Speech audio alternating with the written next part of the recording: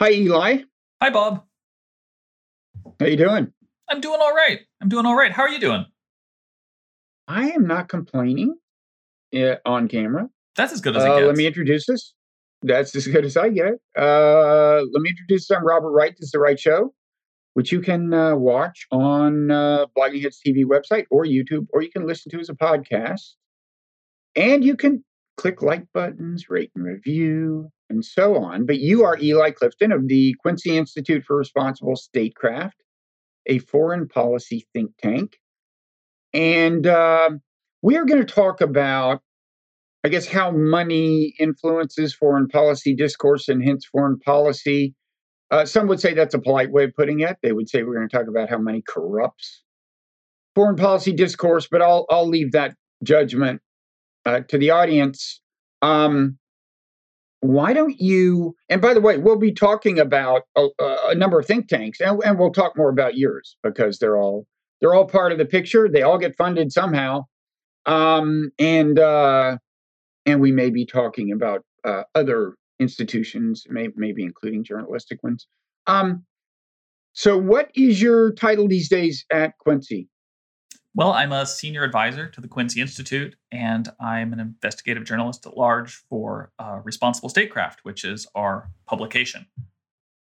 And you can read Responsible Statecraft at responsiblestatecraft.org. And you can visit the Quincy Institute at Quincy Inst. That's Quincy, QUINCYINST.org. Right. They should not use any of the other spellings of Quincy. No. This is the one. This is the one. John Q. Yes. Who said, what did he say? Don't go forth seeking monsters to destroy or something, with reference to American foreign policy. That's right. And that's sort of the inspiration, obviously, for what we do. It's also the inspiration for the John Quincy Adams Society, which we are good friends with, but it is a separate entity that does other stuff.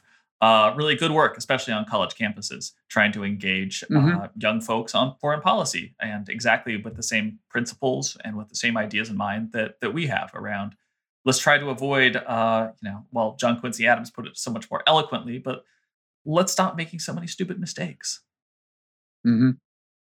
As Obama said, although he didn't always take his advice, what did he say? He could sum up a good foreign policy as don't do stupid shit or something. Don't do stupid shit. Yeah. I mean, ideally, you're aiming a little higher than that. Ideally, you're trying to further some notion of your interests. That would be ideal in any form of public policy, not just foreign policy. But I think in foreign policy, maybe we've gotten a little more disconnected from some notion of, hey, let's talk about what our goals are and whether or not we're achieving them in any definable sense. Mm-hmm. Okay, so your specialty as a journalist is kind of following the money, finding out, poring over IRS, documents and stuff, and public disclosure forms and so on, and figuring out who's funding various, I guess, think tanks in particular. You've spent a lot of time on that. I want to talk about specific think tanks. But I guess we might as well start out with Quincy. A lot of people probably know the story. Now, Quincy is, part of the term being used is restrainers to refer to people who think our foreign policy should be much less militaristic, that we should exercise a lot more restraint than we've been exercising. It sounds like a broad term. One reason it's broad is because it's meant to encompass people on both the left and the right who have at least that much in common, right? That they want a much less aggressive foreign policy. And this left-right thing kind of is mirrored in the funding of Quincy itself. We might as well start there because this got a lot of attention when Quincy was founded, a couple of years ago? I don't know how long it's been now, but there was a lot of attention paid to the very unusual combination of primary funders, right? You want to talk about that? Yeah, I mean, so, and to be clear, I think our primary funders deserve a lot of credit, and it's not just limited to the two that got all the attention, but I understand, and I say this as a journalist, so I'm probably more understanding of why this was a big deal than for some folks who said, well, why is everybody talking about these people being funded by the Charles Koch Institute and by George Soros's Open Society? And I get that. That's a really appealing story, and I think to a degree we really did embrace it because we understood that was going to be the story either way. And it is interesting. To be clear, it's actually not the first time that Soros and Koch have collaborated before. They've done some stuff on criminal justice reform in the past. But I think that in terms of coming out into foreign policy, also the fact that we were launching a think tank that was, in very many ways, sort of in opposition to the so-called blob. And, I think you have some strong thoughts on that. We can discuss that a bit more, what that blob maybe is. Maybe we should stop and mention that. And you're right. If people want to read what I consider the definitive treatise on the subject, I'm half kidding. I wrote a long thing in my non-zero newsletter toward a unified theory of blobdom, but the term, we can say, loosely speaking, it refers to the foreign policy establishment, or and in particular those people within the establishment who have tended to prevail in foreign policy discourse for these many years. And it includes everything from neoconservatives to so-called liberal internationalists. I say so-called because some of us would like them to practice what they preach in the way of following international rules a little more, at least some of them. So anyway, the blob, Quincy, I would say, is the one major foreign policy think tank that is decidedly and intentionally not part of the blob in terms of the kinds of policies that tend to be espoused. Is that all fair? Yeah, I think that's accurate. I think there's some others where there's folks at them who are probably wouldn't identify as being part of the blob. And I think that Cato, in fairness, which is, again, not a dedicated foreign policy think tank, probably also would fall into that category. I think the thing that does distinguish Quincy quite a bit, and there are others, there's the Center for International Policy, there's the Institute for Policy Studies, that probably also would identify in that manner. But I think Quincy, one of the things that we identified early on is that we're going to be a foreign policy think tank. And I say that because I think that's significant, because I look at a lot of other think tanks out there, and I don't think it's a sinister thing. I don't think it's nefarious. I just think it's the reality, which is that if you are doing a variety of issues, foreign policy will generally always be pushed down in terms of the priority in which it takes within the institution. And there's a number of reasons for that, but I think the simplest is, again, the most innocent explanation, which is that, generally when you look at what the constituency of a think tank, for lack of a better term, is, or the constituency of the politicians that you're trying to influence as a think tank or inform, are that various other domestic issues will take precedence over foreign policy. So it'll always get pushed down. It'll be seen as more of a liability sometimes than an asset. Right. And that's why I think you look at think tanks that do a lot of different work, including some I've been at, like Center for American Progress. And it's just never going to rise to the same level that other issues will. And as a result, the resources and the political capital aren't going to be really put towards solving issues of foreign policy, let alone challenging something like the blob. Right. And foreign policy can be divisive at these think tanks. It's like if Center for American Progress is trying to appeal to Democrats, liberals broadly, they may not welcome a lot of discussion of Israel. In particular, there was a famous incident at CAP that, of course, you're aware of some years ago, where they got some blowback from things that were being published on their kind of blog, Think Progress. And they got blowback kind of from the right, I would say, and they kind of squelched. In full disclosure, I was there. I was one of the people being attacked. And again, giving the most innocent explanation of it that I could think of. The thing that I kept reflecting on when going through that experience is that, if someone on the right was attacking somebody at a so-called progressive institution, such as, let's say, the Center for American Progress, on something involving, I don't know, financial regulatory reform, or tax reform, or a social issue like same-sex marriage or abortion, they probably would have just said, well, that's just the price of doing business, is that we get attacked from the right on these things. It is what it is. That's politics for you. But I think foreign policy gets treated in a slightly different way. And part of it is that people don't want to expend the capital to actually take a divisive or an oppositional position on it. But I think there's a bigger problem here, and one I really do want to get into a bit, especially with you, which is that we treat foreign policy as being this space where pure ideas get to compete, where it's a liberal space, and that the driving factors at play are different worldviews, visions, and strategies for furthering U.S. interests in the world, especially in Washington, D.C. context. And while I don't think that's totally untrue, I think it also is leaving out some huge pieces. And I think leaving out these other pieces is one of the reasons that we have the so-called blob. It's one of the reasons we have such little accountability in foreign policy. And it's frankly one of the reasons that we've had a number of severe mistakes in U.S. foreign policy, especially since the end of the Cold War, where we've been, we're still trying to extract ourselves from 2 decades of endless wars with again, very little reflection on why that is.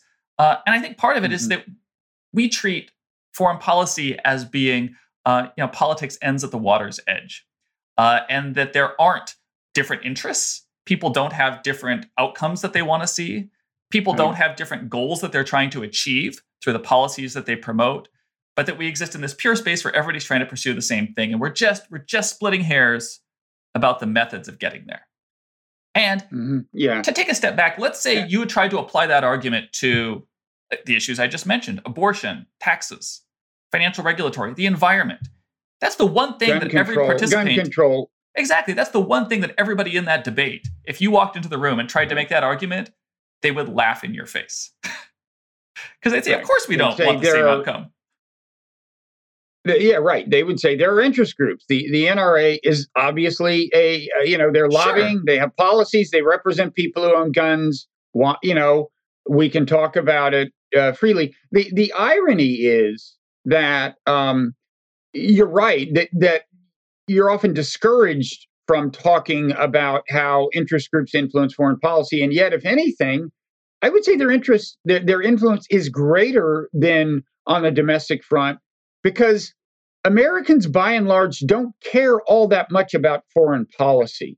There's not a lot of grassroots sentiment out there shaping things that are happening on Capitol Hill, unless a lot of American soldiers start dying or something, or unless 9/11 happens. But by and large, they understandably care more about Medicare cuts and any number of other domestic issues than they do about these issues that seem far from their shores. So interest groups have, I think, a lot of influence on foreign policy, more than on domestic policy, and yet we talk about them less.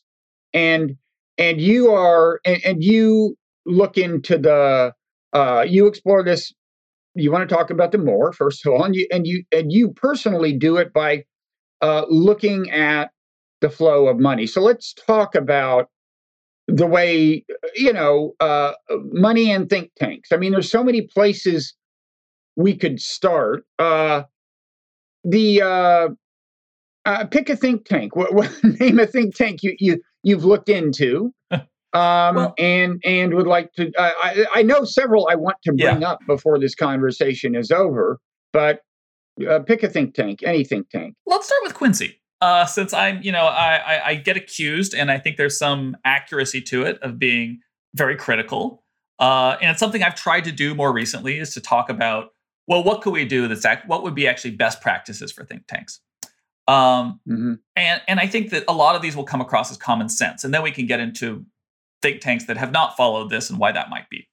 But when we were setting up Quincy, one of the things we talked about is, hey, we want to do this right when it comes to how we talk about our donors, when we talk about how we avoid conflicts of interest, and how we deal with potentially complying with some laws that are not always complied with, I believe, within the Beltway. What's an example of a law that? What's an example of a law that's not always complied with? The Foreign Agent Registration Act, FARA. So what? And that says that if you're receiving money from a foreign country or a foreign interest, you have to disclose it in certain contexts. And if you're saying receiving funding from a foreign principal and you are acting as their agent, you are taking some form of direction from them, that you are to disclose it. It doesn't mean you can't take that money. Now, that's something that we decided that, hey, as a rule, we actually don't want to put ourselves in that situation where we need to make that judgment. And so our solution to it is saying we are not going to take any foreign government or foreign government linked funding. That's just something from the beginning. Okay, so what are some institutions that are taking it? It's a far shorter list to tell you the institutions that are not.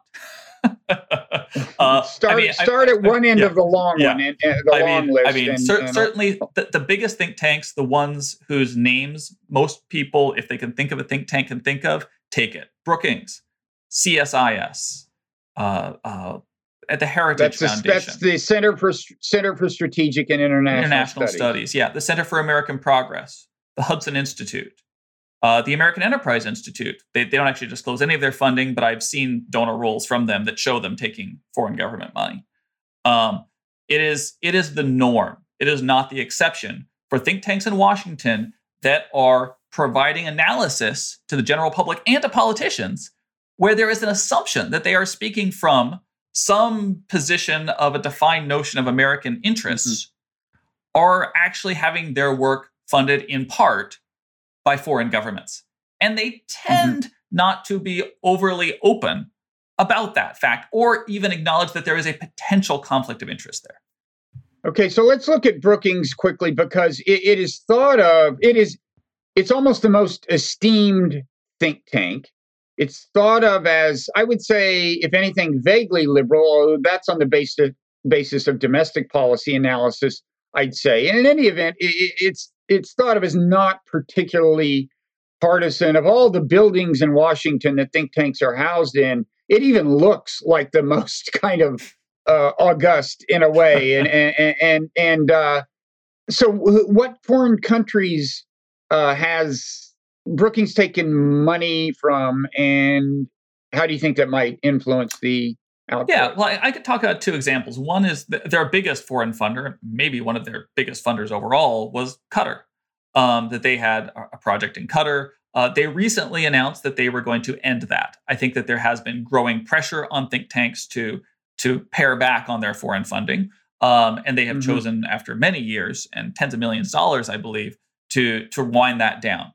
I think it's very interesting because, truthfully, that's one of the ones that I think didn't get as much criticism as others because, Brookings really, I think, does aspire to some degree of independence in their work. Doesn't mean that they're immune from influence, and I think it should have been disclosed more often.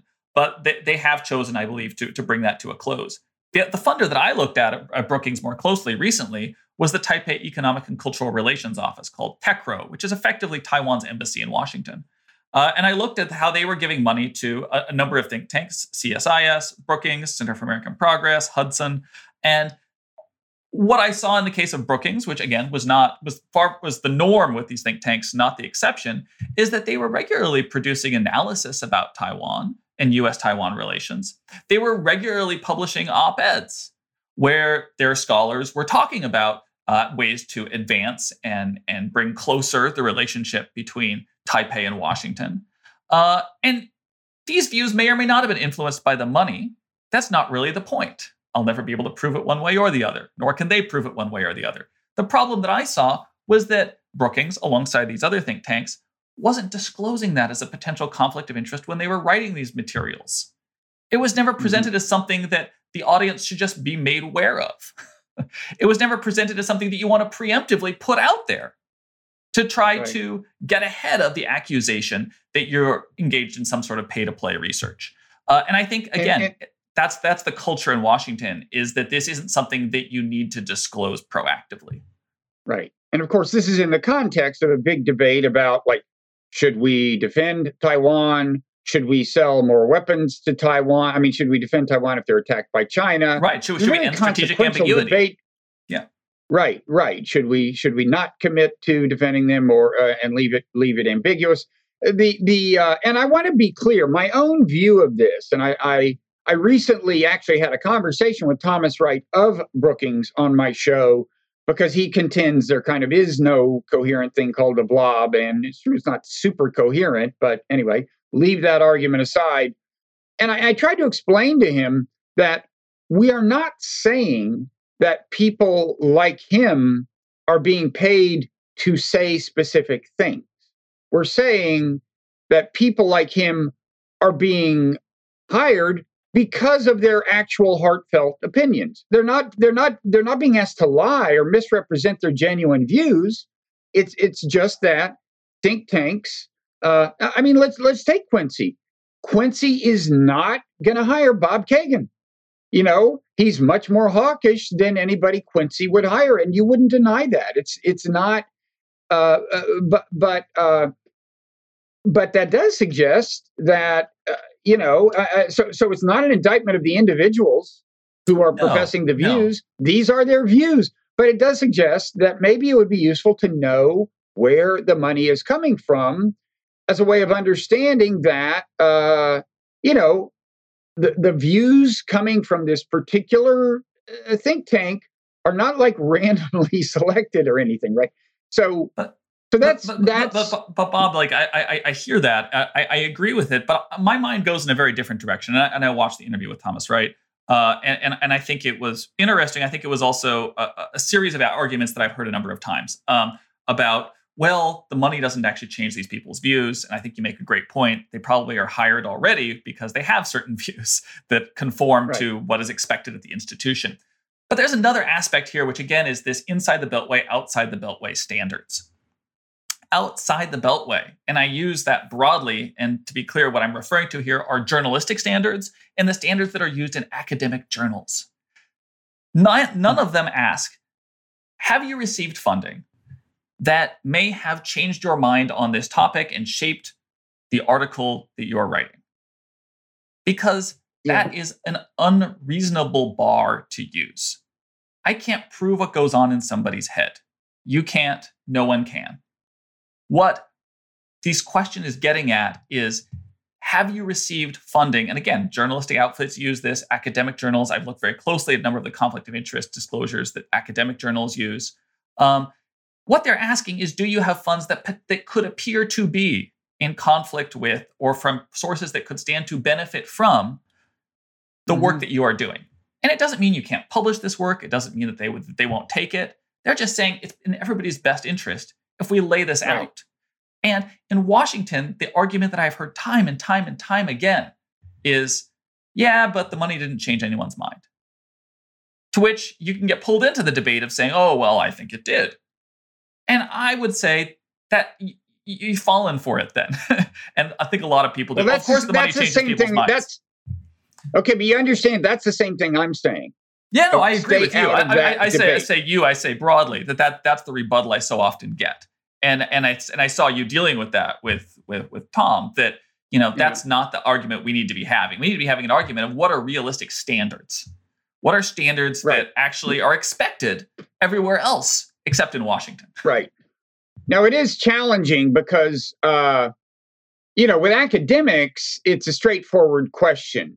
Has this work been supported by a grant from a pharmaceutical company? You might even go back further and say, has your other work been supported? Who knows? But with think tanks, the connection is often a little more oblique. Now, sometimes there is a dedicated chair at a think tank that is funded by, say, Saudi Arabia or some rich person in America or whatever. But often it's not that straightforward. It's like money comes into the think tank from different sources, and it may not be clear, certainly based on public documents, and it may not even be so clear internally which sources of money are going to which particular think tanker, which particular thinker. So it is a challenging disclosure issue, but at the same time, I mean, the public, not just the public, but journalists who call these experts and get their opinions seem to me either incredibly naive or willfully in denial. I mean, I did a piece for The Intercept. It's several years old, but I think it still has some relevance. And they gave it the headline, I mean, in an attempt to get me into as much trouble as they could. They gave it the headline, I think, How the New York Times is Making War with Iran More Likely. But it's an accurate headline. because I was arguing that if you look at I just took one big front page piece with like several authors on the New York Times about Iran and Israel, and I said, look at the experts they're quoting and where they're coming from and who gives the money to these. And these journalists, and actually, I'd like to ask you about one of these think tanks, because there's a point I want to make about that think tank and Brookings. I have an anecdote about a particular naive journalist at NPR that I can only tell if you talk about if you first talk about the think tank that a lot of the experts quoted in this New York Times piece were at, which is the Foundation for Defense of Democracies. Yeah, so can you talk about that? I could tell that's where we were going. FDD, I've looked at them very closely over the years. I have in the past managed to get donor rolls of them that are more comprehensive. Long story short, some of their biggest funders, and I believe they're currently their biggest funder, is Bernie Marcus. He's the co-founder of Home Depot. He sits on their board. He has some pretty radical views. He's talked about, for instance, blaming in some of the more darkest stuff I've seen of him. He actually talks about how the Jews that died in the Holocaust were weak Jews, and that the Israeli Jews, of course, there's a timeline issue here, wouldn't have marched off to their own deaths. So it's a very bleak, stark view of the world. With we should say that for Israel. whatever. We should say, Eli, for whatever it's worth, he is Jewish, right? Just to get... He is. If people are judging, if they consider that relevant, fine. If they clearly, don't, it's rooted in his own experiences.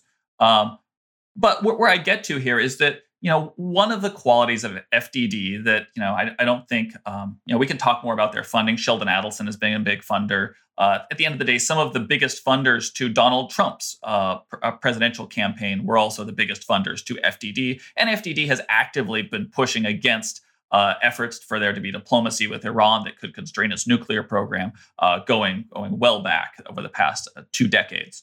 They've been very consistent on that, and they are very close to the Israeli Likud party, I should say, not just Israel, but the Likud party and Benjamin Netanyahu.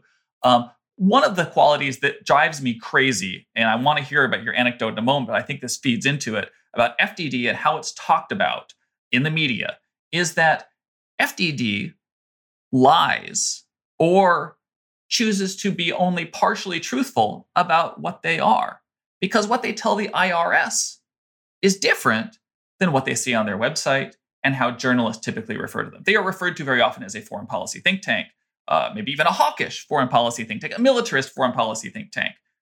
You probably have some other ones that you've seen them be called by. The thing that they never get called out as is the thing that they have told the IRS they are, which is they exist for, among other purposes, to promote and advance Israel's image in North America. They actually exist to promote a foreign country's interests. Again, nothing inherently illegal, nothing inherently unethical. But to not disclose that, to say that these people are speaking from a point of just wanting to advance U.S. interests, when they have told the IRS their purpose in existence is actually to do some other things as well, borders to me on that's journalistic malpractice. Yeah. People want to read more about FDD and its funding and ideology. John Judas did a piece for Slate some years ago, in which I think he cited your work, called The Little Think Tank That Could, or something. It's good, and it's, John is not, he has an ideological perspective. He's on the left, but he really tries hard to be fair, and I thought it was a good profile of the think tank. And so, yeah, you're right. They're very, it's almost I would call it almost an anti-Iran think tank, or an anti-Iranian government think tank. They might say they would say we're not against the people of Iran or whatever. But they're pro-regime change. Yeah, it's their overriding focus, and they are quoted in the New York Times all the time as just these people these experts. And by the way, they are good at actually they know what reporters want. They have like interesting information. Like if I were a reporter, it would be an efficient phone call for me to go to FDD. They have sometimes actual data that other people don't have. They have provocative ways of saying things. So, and that's all part of the game. So my anecdote, I have to set it up a little further. This was like close to 10 years. This was a while ago. So it was more in the aftermath of the Iraq War, and Brookings had really, I think, played a big role in frankly getting us into the Iraq War. I mean, if you look at the people, what was the book, The Gathering Storm or whatever, by Ken Pollock? Is that? That sounds right. Yeah. Yeah. He was at Brookings. What's his name? O'Hanlon was at Brookings, and he was like the military analyst who was very pro. Anyway, Brookings, partly because of its reputation as this, kind of above it all think tank, had been, I think, pretty influential in getting us into the Iraq War. I don't know. I have noticed that some of the people who most fit that ideological profile have since left and gone to places where they more obviously belong. Like Ken Pollock is now at AEI, American Enterprise Institute. This guy who, I don't know if he was there then, but he was at Brookings for a while. What's his name? His Twitter handle is Doranimated. Michael Duran. He's now at Hudson, isn't right. he? Yeah. Exactly, where he kind of belongs, right? But there was a time when all these people who are kind of like real hawks were at Brookings. And so anyway, that's the time when this anecdote happens. I can't disclose the reporter I was talking to. Longtime listeners of NPR would definitely recognize the name. This was like a major foreign policy reporter for NPR. And I was doing an event with this reporter. I'm taking pains not to reveal gender. I want no clues whatsoever. Talking to a class of college students with the professor had invited us both there.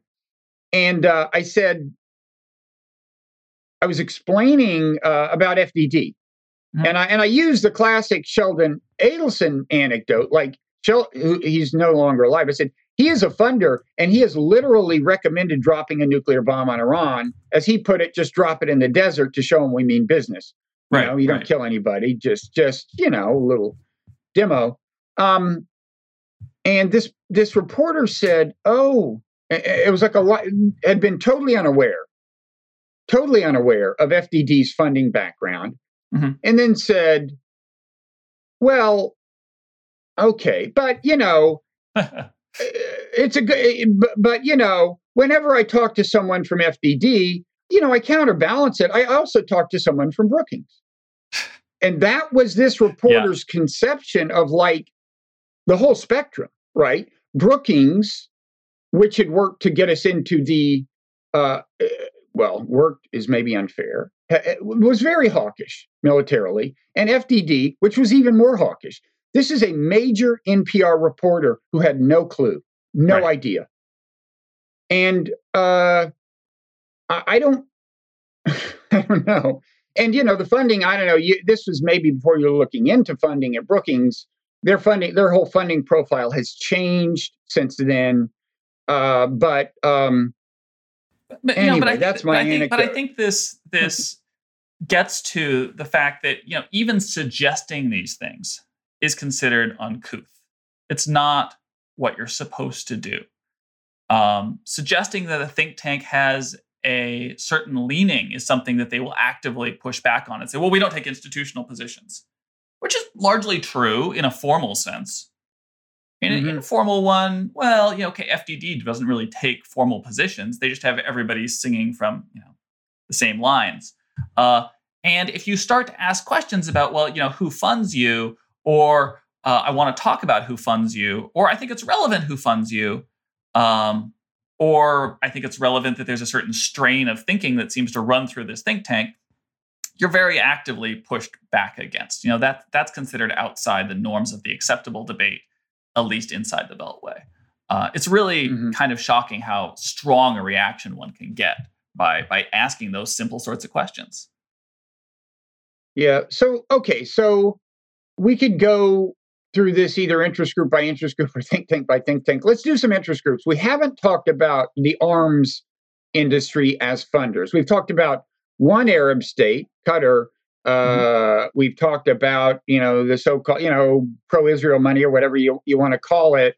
There are other Arab states we should talk about because they're probably more influential than Qatar. But let's talk about a big one, just the arms industry. How is it? This is, I assume, mainly direct money from individual arms making corporations, and it goes. And what are the think tanks that are like the biggest recipients, or what are the most seemingly obvious influences, or what? What do you want to say about the military-industrial complex? I think, again, just like when I was talking about foreign funding, the thing that's so shocking to me is that it's not that there's one or two think tanks that take this money and don't think it's an issue. It's that that's the standard. CSIS takes the money. Brookings does, I believe. I know Heritage does because I've seen them taking money from even foreign arms manufacturers. Do you remember which ones? Heritage. I'll get into that in just a moment. The Center for New American Security obviously takes quite a bit of defense money. And again, this is not something that I'm actually big on taking a position on one way or another. What I think, again, is really unacceptable, though, is that when you're writing reports, producing op-eds that are beneficial potentially to the weapons industry, that is something that I think should be disclosed proactively, because it actually makes your arguments stronger, because you are saying, I want to get this out of the way, that these are who our funders are. They didn't have any influence over me. You can talk about that all you want, and here's my thoughts. But that is simply not the way it's done. It is, at this point, a standard in Washington that if you are a major think tank, you are taking money from the top 5 weapons manufacturers. To go back to Heritage, Raytheon, Lockheed, Northrop, General Dynamics, Boeing.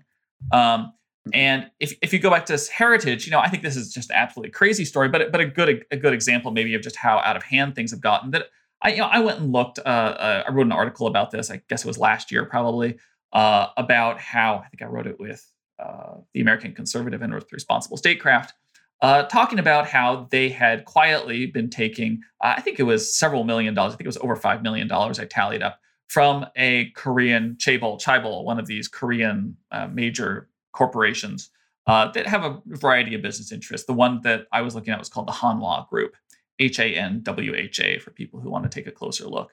And Hanwha had been a longtime funder of Heritage. Heritage has very little on their website about Hanwha. It's not something they really talk about very much.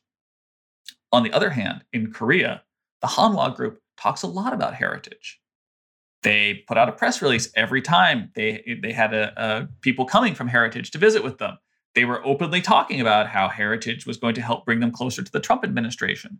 There was even boasting about how Heritage had served as in some sort of intermediary to guarantee that the head of the Chaebol Group was invited to Trump's inauguration. And the Hanwha Group has a longstanding interest in weapons. They make landmines, cluster munitions, and they also make a autonomous killing robot. And Heritage, in turn, has written quite a bit opposing efforts, international efforts, as well as domestic ones, to put limitations on the manufacturing, sale, and use of cluster munitions and landmines, items which Hanwha produces, and which, especially the landmines, are used on the DMZ between North and South Korea. But things get really crazy with this autonomous Sentry robot, which is capable of, it has a machine gun and a grenade launcher, and it can be set up so there is a person on the other end of it who, if you identify yourself to the robot, a person will hear that identification, make a decision about what the robot should do. But the fun thing is that it actually can also, or the really scary thing, I should say, is that you can actually set it fully loose on its own. So this is potentially something they would have put on the DMZ. So you can have it make its own decisions about who to throw the hand grenade at. Yeah. The robot. Yeah. Via AI. Yeah. Yeah. And this was potentially going to be deployed on the DMZ, where it could start World War III. Oh, great. And Heritage had been writing stuff, including citing this specific robot, about efforts to put sort of limitations on the use of autonomous killing machines because of, the threat of them doing things like starting World War III, and opposing it. And they had never disclosed that one of their funders, they actually have a conference room named after the Hanwha Group's founder, identifying that they, had a slight financial interest in this topic, given that year after year had actually been one of their top funders, had been the Hanwha Group. I wrote about this. Some people thought that was interesting. It doesn't really permeate, though, beyond that, because I think partially people are cynical and expect it, but also I think to a large degree people don't pay attention or care that much. So I think that's sort of a good microcosm example of the problem. And that was a really extreme one. That was a foreign weapons manufacturer that was shoveling money into Heritage, and Heritage in turn was shoveling out op-eds and reports that were hugely beneficial to this company. Mm-hmm. Oh, and it may have started World War III. There's that. You mentioned along the way CNES, the Center for New American Security, and what's notable about as a big recipient of arms money, and what's notable about that is it styles itself as liberal, maybe vaguely, and it's very closely connected to the Democratic establishment. I think one of its co-founders did go into the Biden administration. I believe Kurt Campbell, I think, is something or other in China. Another of the founders, what's her name, Michelle Flournoy, was poised to go, but progressives, I think, to go into the Biden administration, but I think progressives kicked up enough of a fuss that I gather, she was kind of that was short circuited. But the point is, the arms money is going. It's bipartisan. It's going to think tanks that you think of as conservative, some that work hard to not be thought of as conservative, but the money goes to pretty much all of them, and it shapes not only like op-ed pages, but there's this symbiotic connection between the think tanks and whatever administration is in power, by and large, and it's kind of a revolving door. I mean, they'll you leave an administration, you find a think tank as a perch, you go back into administration. And while you're at the think tank, you're almost certainly getting money that is not from a disinterested source. That's absolutely right. And let's be even more clear here. This is effectively a form of dark money. To really get into the nuts and bolts here now, think tanks don't actually have a legal designation. We talk about them. You would know a think tank if you saw one, right?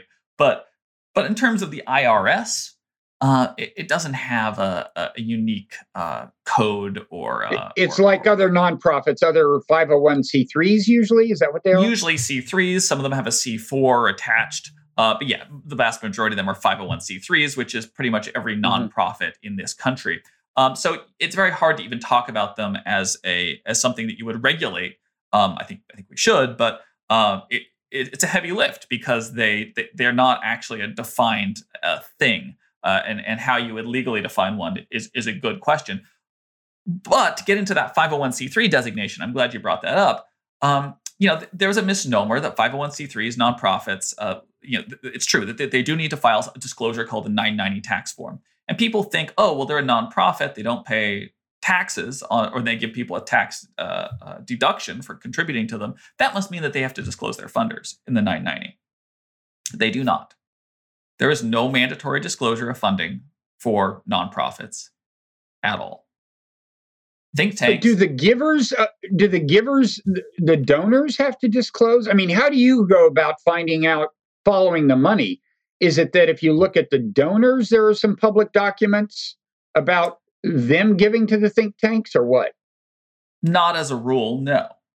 Because the situation in which you might be able to see it, and which I use a lot, is looking in the pool of 990s and finding private foundations or other charitable foundations that are giving grants. So those are the outgoing money from another 501c3.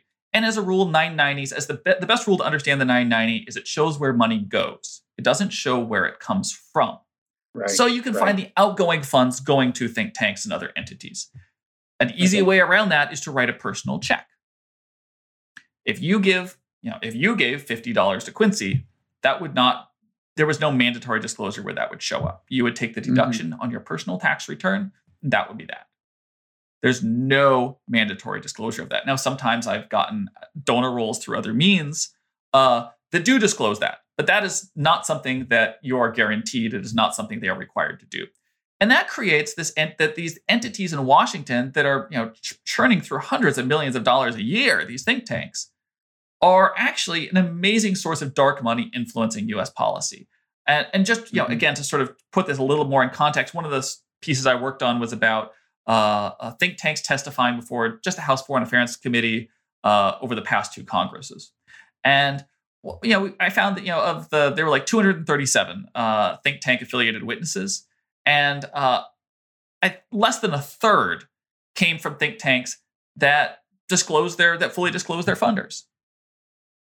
The 2/3 of them, I think it was 70%, came from think tanks that either partially disclosed, and I use partially disclosed. I define that as that some think tanks say we disclose all our funders, and then they have their $1 million, their $500,000 funders, and they'll just say anonymous as a line item.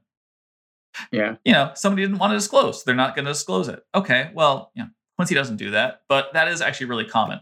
And the top fund, just to tell you, the top think tanks that testified was CSIS, who does actually disclose in a pretty comprehensive way. They do. Their credit. Okay, that's the good. Heritage Foundation, who will selectively disclose. They'll just say we had 5 anonymous donors at the $1 million level. They feel like it.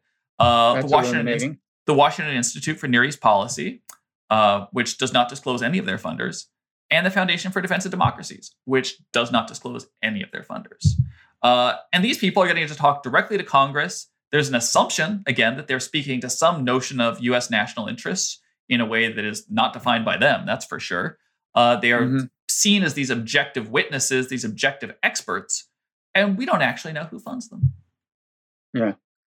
So let's talk about, so you got your arms industry. I said we should talk about some other Arab states because, it's not like they're all on the same page. And in fact, Qatar and Saudi Arabia, for example, or UAE are not infrequently on somewhat different pages. And there has been antagonism, say, between Saudi Arabia and Qatar.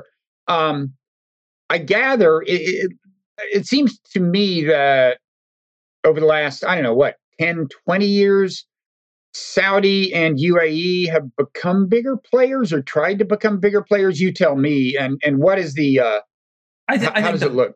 Yeah, I think the vast majority of the growth, certainly in think tank funding, if that's where we're focused on, I think we should broaden that focus in just a moment, but is UAE. I think the biggest think tank giver is my good friend Ben Freeman, Center for International Policy, did a report where he looked at who are the biggest foreign funders of think tanks. This thing was sort of over the past, I think it was 2014, 2015 to 2018 or 2019. And I think it was led by Norway and the UK. That's longstanding. And I think it was followed by the UAE. And I don't think that UAE was giving at that level 10 years before that. I think that's been, and I think that they also represent in many ways Saudi interests in Washington. They're very good about, making sure that those arms sales go through. You see the think tanks that are funded by them very often talking about that we need to be selling more weapons and giving a congressional approval for arms sale packages to our partners, as they would put it, in the Middle East, which is nearly always UAE and Saudi Arabia as the biggest buyers. So I think UAE really has gone big, and I think credit where credit is due. UAE Ambassador Yusuf Al-Otaiba is loved in the think tank world. I've seen that at the Center for American Progress, where I used to be, and I've seen it also, through his emails that I guess were stolen, and I've reported on it.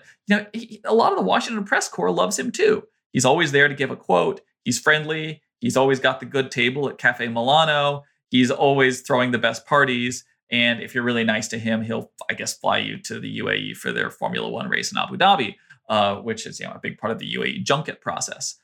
So I think that he's been very smart in spreading his money around and not just limiting it to straightforward lobbying, which they spend plenty of money on too, and hiring consultancies and communication firms that file under the Foreign Agent Registration Act. But he's also really spread that money around to a variety of think tanks who are producing, again, these works and this research that is assumed to be speaking for some notion of what are in U.S. national security interests or U.S. foreign policy interests writ large, and not that of the UAE. And UAE and Saudi have in common a certain antagonism. I mean, correct me if I'm wrong, toward Iran historically. In that sense, they're often, well, sometimes on the same page as say FDD. I mean, we don't know if Foundation for Defense of Democracies has gotten money from them, but anyway, there is this distinction between them on the one hand and Qatar on the other hand, and of course, a big manifestation of the antagonism toward Iran is the Saudi and UAE involvement in Yemen. I don't know what the exact current state of it is, but basically, they amped up hostilities there tremendously by intervening now years ago.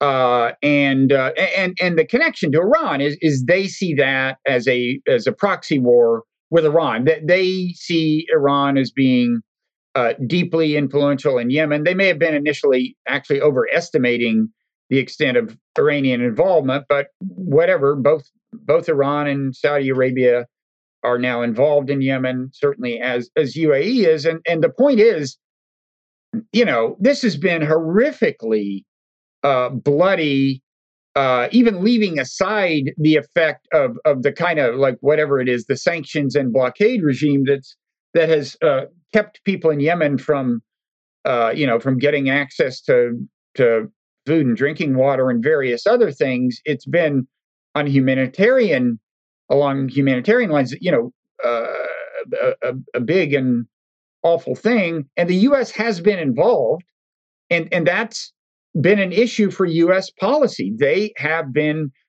beginning with the Obama administration, they supported, as a practical matter, the Saudi intervention with logistical support and so on. Biden says he's changed it in some significant way. I think it's unclear what the actual impact of that is. But the point is, this is a really important American policy. Like we supported a probably, indefensible military intervention that has been disastrous in humanitarian terms. And, Saudi and UAE money, no doubt, has gone to shape the foreign policy discourse, around the question of what our involvement there should be. Absolutely. And I think that, you don't have to go looking too far to see where their points of influence are. Some of it is actually laid out in these FARA filings. You see Norm Coleman, for instance, was he a former congressman from Minnesota? Or was he senator? I think a senator, but I'm not sure. He's a senator. And, he's been a Saudi lobbyist, I believe, through Hogan Lovell. And, he sits at the top of, and not to pick on the Republican Party here. I think the Democrats have been pretty bad on this as well, especially in terms of trying to get U.S. support for the war in Yemen to be rolled back.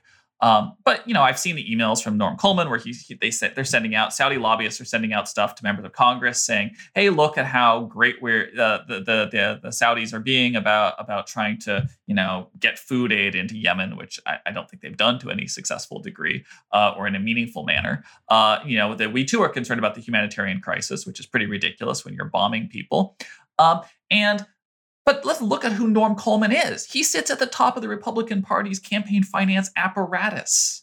He's the guy who used to make the ask of Sheldon Adelson to give, tens of $100 million in the midterms. He's the guy who sits at the top of, I think he founded one of the Republican Party's biggest super PACs. And the fact that he gets to, wear both these hats is really kind of striking. And nobody talks about the fact that the Republican Party, possibly the Republican Party's biggest fundraiser, is a Saudi operative, and he's a Saudi lobbyist. He's registered on the Foreign Agent Registration Act as that. The amazing thing is he actually was asked about this it didn't get a lot of attention, but a local, I think it may have been after the Khashoggi murder. And a television station I think it was in Minnesota, I think in Minneapolis, St. Paul, sort of threw him that softball question of, well, what do you tell your clients in Saudi Arabia? Obviously they're facing a lot of backlash right now. And, every other lobbyist that I'd seen at that point, Saudi lobbyists and people that worked for Saudi Arabia were, they had the line down pat, which is that, well, we give them our best advice. We tell them that human rights are important, and we can't be held responsible for what they do. All we can offer is our best advice. That's what we're paid for, is to give good advice, right? It's a good answer. It's easy. It's straightforward. You take no responsibility. Norm Coleman went a different direction. He said, my job isn't to tell the Saudis what their policy should be. My job is to communicate to members of Congress what the Saudi policy is. Yeah. Yeah. It's, and I mean, I suppose I don't even know what connections there are from these various between these various funders and existing members of Congress. I mean, there are, one can imagine, but it may be that with foreign funders, it's kind of a heavier lift because of legal restrictions to actually directly. But I don't know. I mean, I guess not. I guess you're saying I'm wrong, right? I think with Saudi Arabia, it's right there. I think with Israel, it's also right there. And again, not to pick on the Republican Party, but I just think it's a little more in the open there. You look at Sheldon and Miriam Adelson, have numerous Republican politicians, including Donald Trump has talked about it. I think Newt Gingrich has talked about it, have said, hey, these guys' interest is Israel. That's why they are the biggest funders of Republican presidential candidates. It's why they're the biggest funders, or at least have been, of the Republican Party. And asking those tough questions about, well, what does that influence look like, doesn't really happen that often, even when it's really staring you in the face. And one of the most just egregious, and I think in your rubbing it in our face moments happened, I guess it must have been in December or January, when Jonathan Pollard, the convicted Israeli spy, was released from his, I guess he was on probation, and was permitted to leave the country, given his passport back by the Trump administration. This is something that Sheldon and Miriam Adelson had openly advocated for. This is something that the intelligence services of the United States have consistently opposed, because they say that he did a great deal of damage in selling U.S. secrets to Israel. And he was permitted to leave the country. Now, in most cases, you would think he would have quietly left sort of in the middle of the night, and gone to Israel, which is where he ultimately went to and wanted to go to. And that would have been that, because it's kind of embarrassing for all parties involved. But that's not what happened. He was flown on a private jet. And I saw the private jet land at the photos of it landing in Tel Aviv. And I said, I know that jet. I've been tracking these planes. I know who owns that plane. That's Sheldon Adelson's plane. Sheldon Adelson flew the Republican Party's biggest funder, he's now deceased, flew Jonathan Pollard, a convicted spy, to Israel, where he was greeted on the tarmac by Benjamin Netanyahu. This is in your face, and they're kind of thumbing their nose at our unwillingness to talk about what is clearly in the open here. It's pretty staggering. Yeah, that was I didn't quite understand the intensity of Israel's longstanding interest in getting him released, but it was certainly a big campaign. So let's talk about some other issue areas where it might be like less obvious what the connection of money is, and maybe there isn't one that you can discern. I'm genuinely kind of ignorant about a lot of these matters.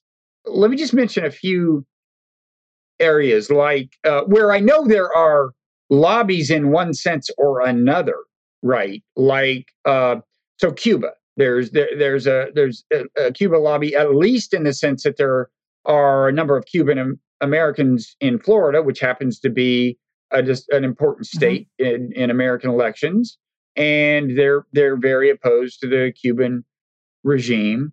I guess there's even kind of a discernible Venezuelan lobby, which again is maybe largely kind of an ethnic thing. I don't know, Venezuelan Americans who have strong views against the regime by and large, and want to make their influence felt. There's also Russia, right? Like, and I know there was at one point supposedly an ethnic component when NATO enlargement was happening, which of course Russia didn't like. I think it was said to be partly an attempt to court Polish American voters in the Midwest or something, or in Chicago. I don't know the details, but in all of these cases, you can say there's maybe an ethnic component. To what extent do you see, separate from kind of voters and even even affluent individuals in these groups who are maybe making contributions to individual politicians. To what extent, with any of these issues, do you see something that I wouldn't be able to guess, like maybe even money flowing into think tanks or whatever? Mm-hmm. I think in those cases, certainly to focus on obviously the Venezuelan community and the Cuban community, I think that electoral politics probably explains a great deal of it. Right. So I'll say that at first to sort of downplay sometimes the degree of influence that money can have in these matters.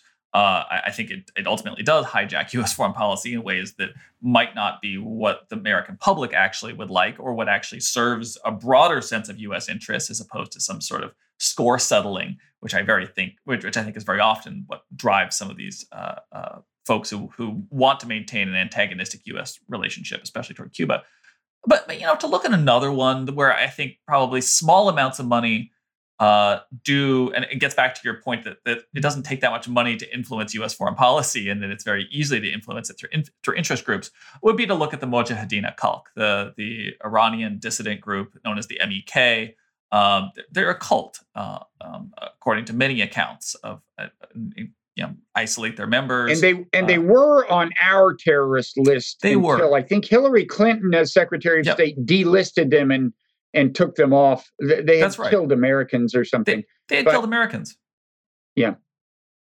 So go ahead. And they get American politicians to speak at their events, usually in Paris. They pay them quite a lot of money, tens of thousands of dollars in some cases. And Mike Pence just spoke for them. And I think that is a good example of where, whether or not the MEK is able to move the needle on U.S.-Iran policy, I think that on the margins, they probably have some influence. But more, and they favor regime. We should say they favor regime change in Iran. Yes. Right? Well, yes, and they claim that there's no scenario. I mean, I've spoken with them. They claim that what they want is a democratic election in Iran, and they are confident that if there were a democratic election in Iran, that Maryam Rajavi, their de facto leader, would be elected. And I've asked them, could you anticipate a scenario where there was a democratic election and she would not be elected? And they said that was impossible. They've also been implicated, I think, have they? It's been suggested that they are proxies. They're involved in some Israeli actions within Iran, like killing nuclear scientists, people. I believe. Yeah. Okay. Go ahead. At least in the past, I don't know if they've been involved in that more recently. At least the last assassination seemed to have been strictly an Israeli one. But the fact that these politicians are willing to go talk and give them that credibility and pay very little cost for speaking to a cult who mistreats its members, who, for instance, make husbands and wives split up, engage in really extreme forms of control over their members, and who represent a diaspora dissident group who probably have very little legitimacy or influence inside Iran, but keep alive this fiction that they are the true democratic government of Iran, it is a good example of how politicians can take this money, associate with kind of extreme groups espousing extreme views, and pay very little price for doing so. When Howard Dean goes and speaks for them, when Rudy Giuliani goes and speaks for them, when Mike Pence goes and speaks for them, among other things, they may truly believe this stuff, they might not. But the point is that they feel that they will pay very little cost for doing so. And I think that probably does explain a number of these, small, dissident groups, how they're able to gain degrees of influence in Washington. Is that the cost of associating with them, even if they have extreme views, tends to be relatively low. Mm-hmm. Now, on the Russia front, I have heard on the left, the kind of far left, you hear, I've heard like the Atlantic Council, a think tank, referred to as, quote, NATO's think tank. I guess what they mean is that it gets money from European countries. And of course, these would be people who, well, at a minimum would have been against NATO expansion, but would also be, these people on the left who are saying this, would be against various probably policies of NATO's that they consider confrontational. They'd probably just assume NATO didn't exist, whatever. But here you're talking about European money, I gather, right? Yep. Yeah, and I think that there's a lot of it that does at least flow into think tanks in Washington. I've seen some of the research proposals that get circulated, and a lot of it does have to do with research on NATO. I think it is probably it instills a certain form of bias towards at least the usefulness of NATO, as well as perhaps an open-mindedness toward NATO expansion. I'm speculating here. I think that it has become more and more accepted in Washington, the notion that NATO expansion could actually come at very high cost, and it's something that we should be wary of. I think 10 years ago, the attitudes toward NATO expansion were, in a sense, far more casual, I think is the word that comes to mind, where it was just openly discussed. Well, hey, that seems like a good idea.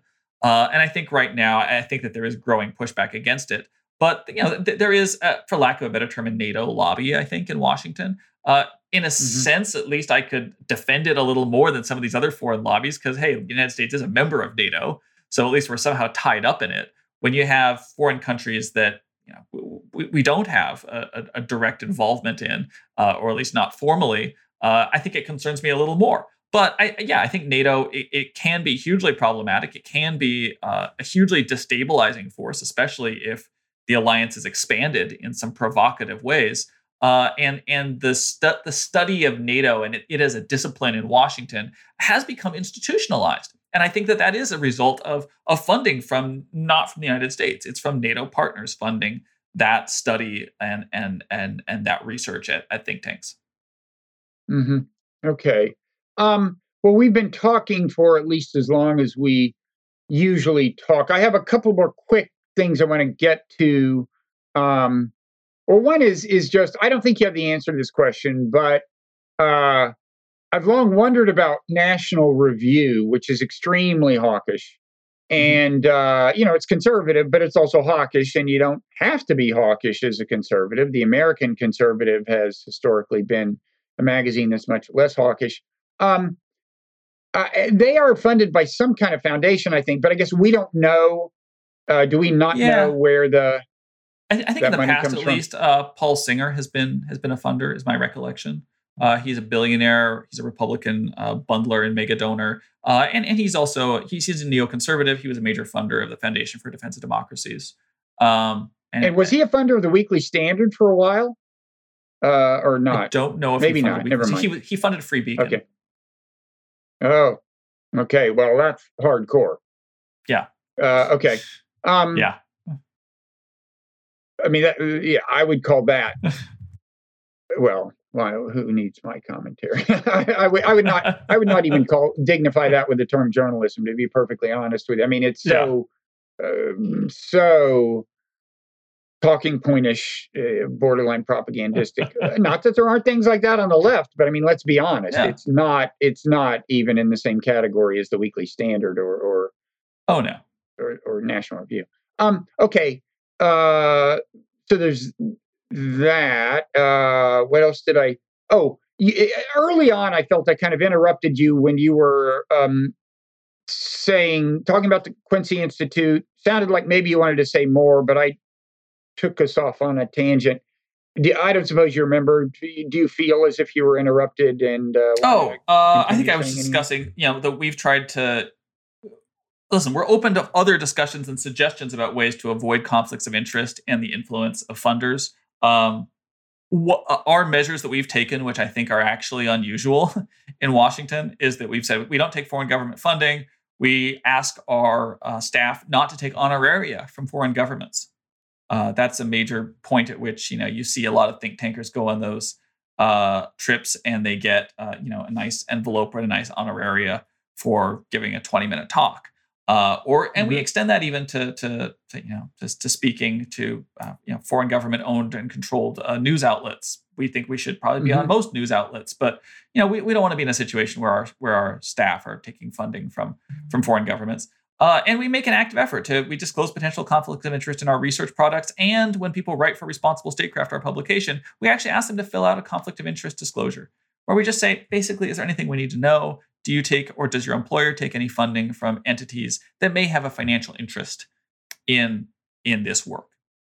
Doesn't mean we wouldn't publish it, we would just say, if it's interesting, this type of a disclosure, we would include that and say, in the interest of full disclosure, here we go. Here's who funds them, and we'll let the work stand for itself. But that's unusual because I've looked at some other think tanks and their conflict of interest disclosures, and they go in a very different direction. Their concern in conflict of interest is always the conflicts between the work that they are doing, that their staff are doing at the think tanks, and outside consulting that they might be doing that may damage the think tank. So like, for instance, CNAS, I know, has a conflict of interest disclosure they've pointed me to a number of times, but it doesn't address how funding at the think tank may pose a conflict of interest for the work that's being produced under the think tank. Okay. Last question. And I don't know what the answer to this is going to be, which actually has been true of many of these questions, but particularly this one. I saw yesterday on Twitter, you had done some Twitter thread following the money in the case of some particular person who I think had written some op-ed or something, and you found something at the end, and I just didn't have time to read the thread. So maybe this will be like a fascinating thriller of a story, and maybe it won't be. I don't know. Quick. You tell me. Is this a thriller? Yeah. Okay. Yeah. What's sure. Why not? Yeah. It was. This guy wrote an op-ed for the Hill, thehill.com, about why the Coast Guard should be vital for defending Taiwan against China, advocating for the Coast Guard to be provided the resources to protect Taiwan 6,000 miles from California's coast. And at the bottom, it said that one of the authors of this op-ed worked for an energy company. His name was Adam Stahl. I think he worked in the Trump administration in the Department of Homeland Security. And it just said he now works for an energy company. And I said, well, that's interesting. So I started Googling around. I found that the energy company was called Avangrid. I'm probably mispronouncing it. It's a U.S. energy company. And I don't know anything about, ever heard of this before. And I said, well, what's Avangrid? And I Googled a little more, and it turns out, well, okay, it's 80% owned by, I think it's a Spanish company called Iberdrola, Iberdrola.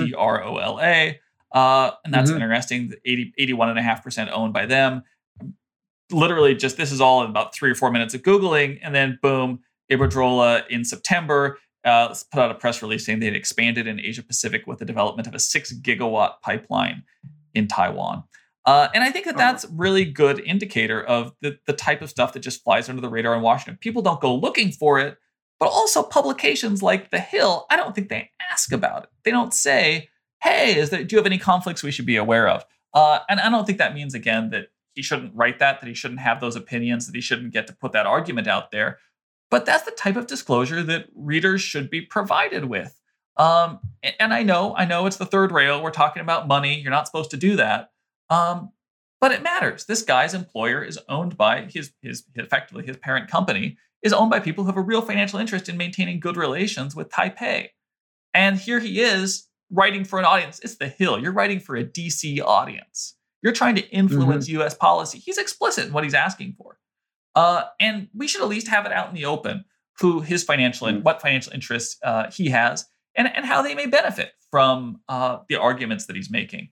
It's a small example, but I think it's a good one. That it's short, it's concise, it's something we can get our heads around. Yeah. And it does seem like kind of an extreme proposal, given the actual mandate of the U.S. Coast Guard, that it should be involves the coast, Taiwan. I think. Yeah, I think it's about the American coast. I thought that was the idea. But okay, so as long as we're on subject Twitter, what's your Twitter handle? Eli Clifton. Eli Clifton. Ironically enough, Eli Clifton's Twitter handle is Eli Clifton. Mine is Robert Writer, WRIGHTER. Anything else you want to promote? I mean, your writing appears often at Responsible Statecraft. It does. Which also, I must say, sometimes republishes things that have appeared in my non-zero newsletter. Including including things written by me, which is a property of many things in my newsletter. Yes. Not all, but most. Thanks. There was one thing I want to do before we leave, which is that I've never done this publicly, but I think it is interesting just to end this with that you're not supposed to ask about money in foreign policy and in Washington. And the first time I understood how strong that sentiment was and what journalists especially face when they start asking those questions happened in 2011. And I have this email. I was writing a story about the Foundation for Defense of Democracies because I had gotten some of their early donor roles. And I was, looking at who they were and trying to understand why they might have given money. And I reached out to Cliff May, who was then the president of FDD. And he wrote back, pushing back really hard about the fact that I was going to write about his funders. And he ended it with this, I don't know, you can decide if it's condescending or not. But he said, Eli, you seem like a bright young man. So this unsought advice from an old guy, a former New York Times reporter, foreign correspondent, and editor. Think hard about whether you're really satisfied being a partisan hack taking cheap shots.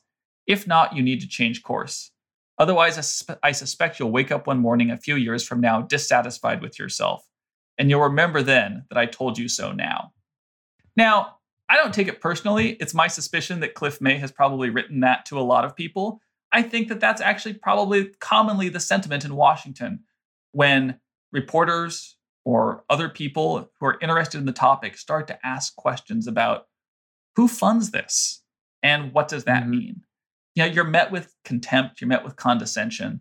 And I think in any other policy space, we would say that's a legitimate question to ask. And I think we got to normalize the foreign policy space if we're going to, actually make some meaningful headway in changing U.S. foreign policy in ways that better serve the U.S. interests.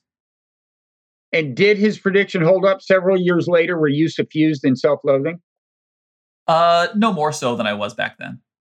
Okay, so it's pretty much. So the answer is yes, but that didn't represent the trend line. Sorry, Cliff. It didn't. I wouldn't say there's been a meaningful I was already there, man. I feel better about myself now than I did then. Oh, good. And I feel glad that I got to ask these questions. Yeah.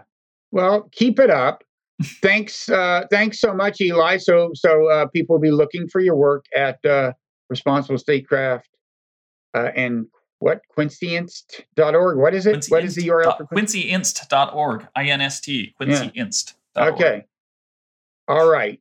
Thanks so much for taking the time. Thank you, Bob. This has been fun.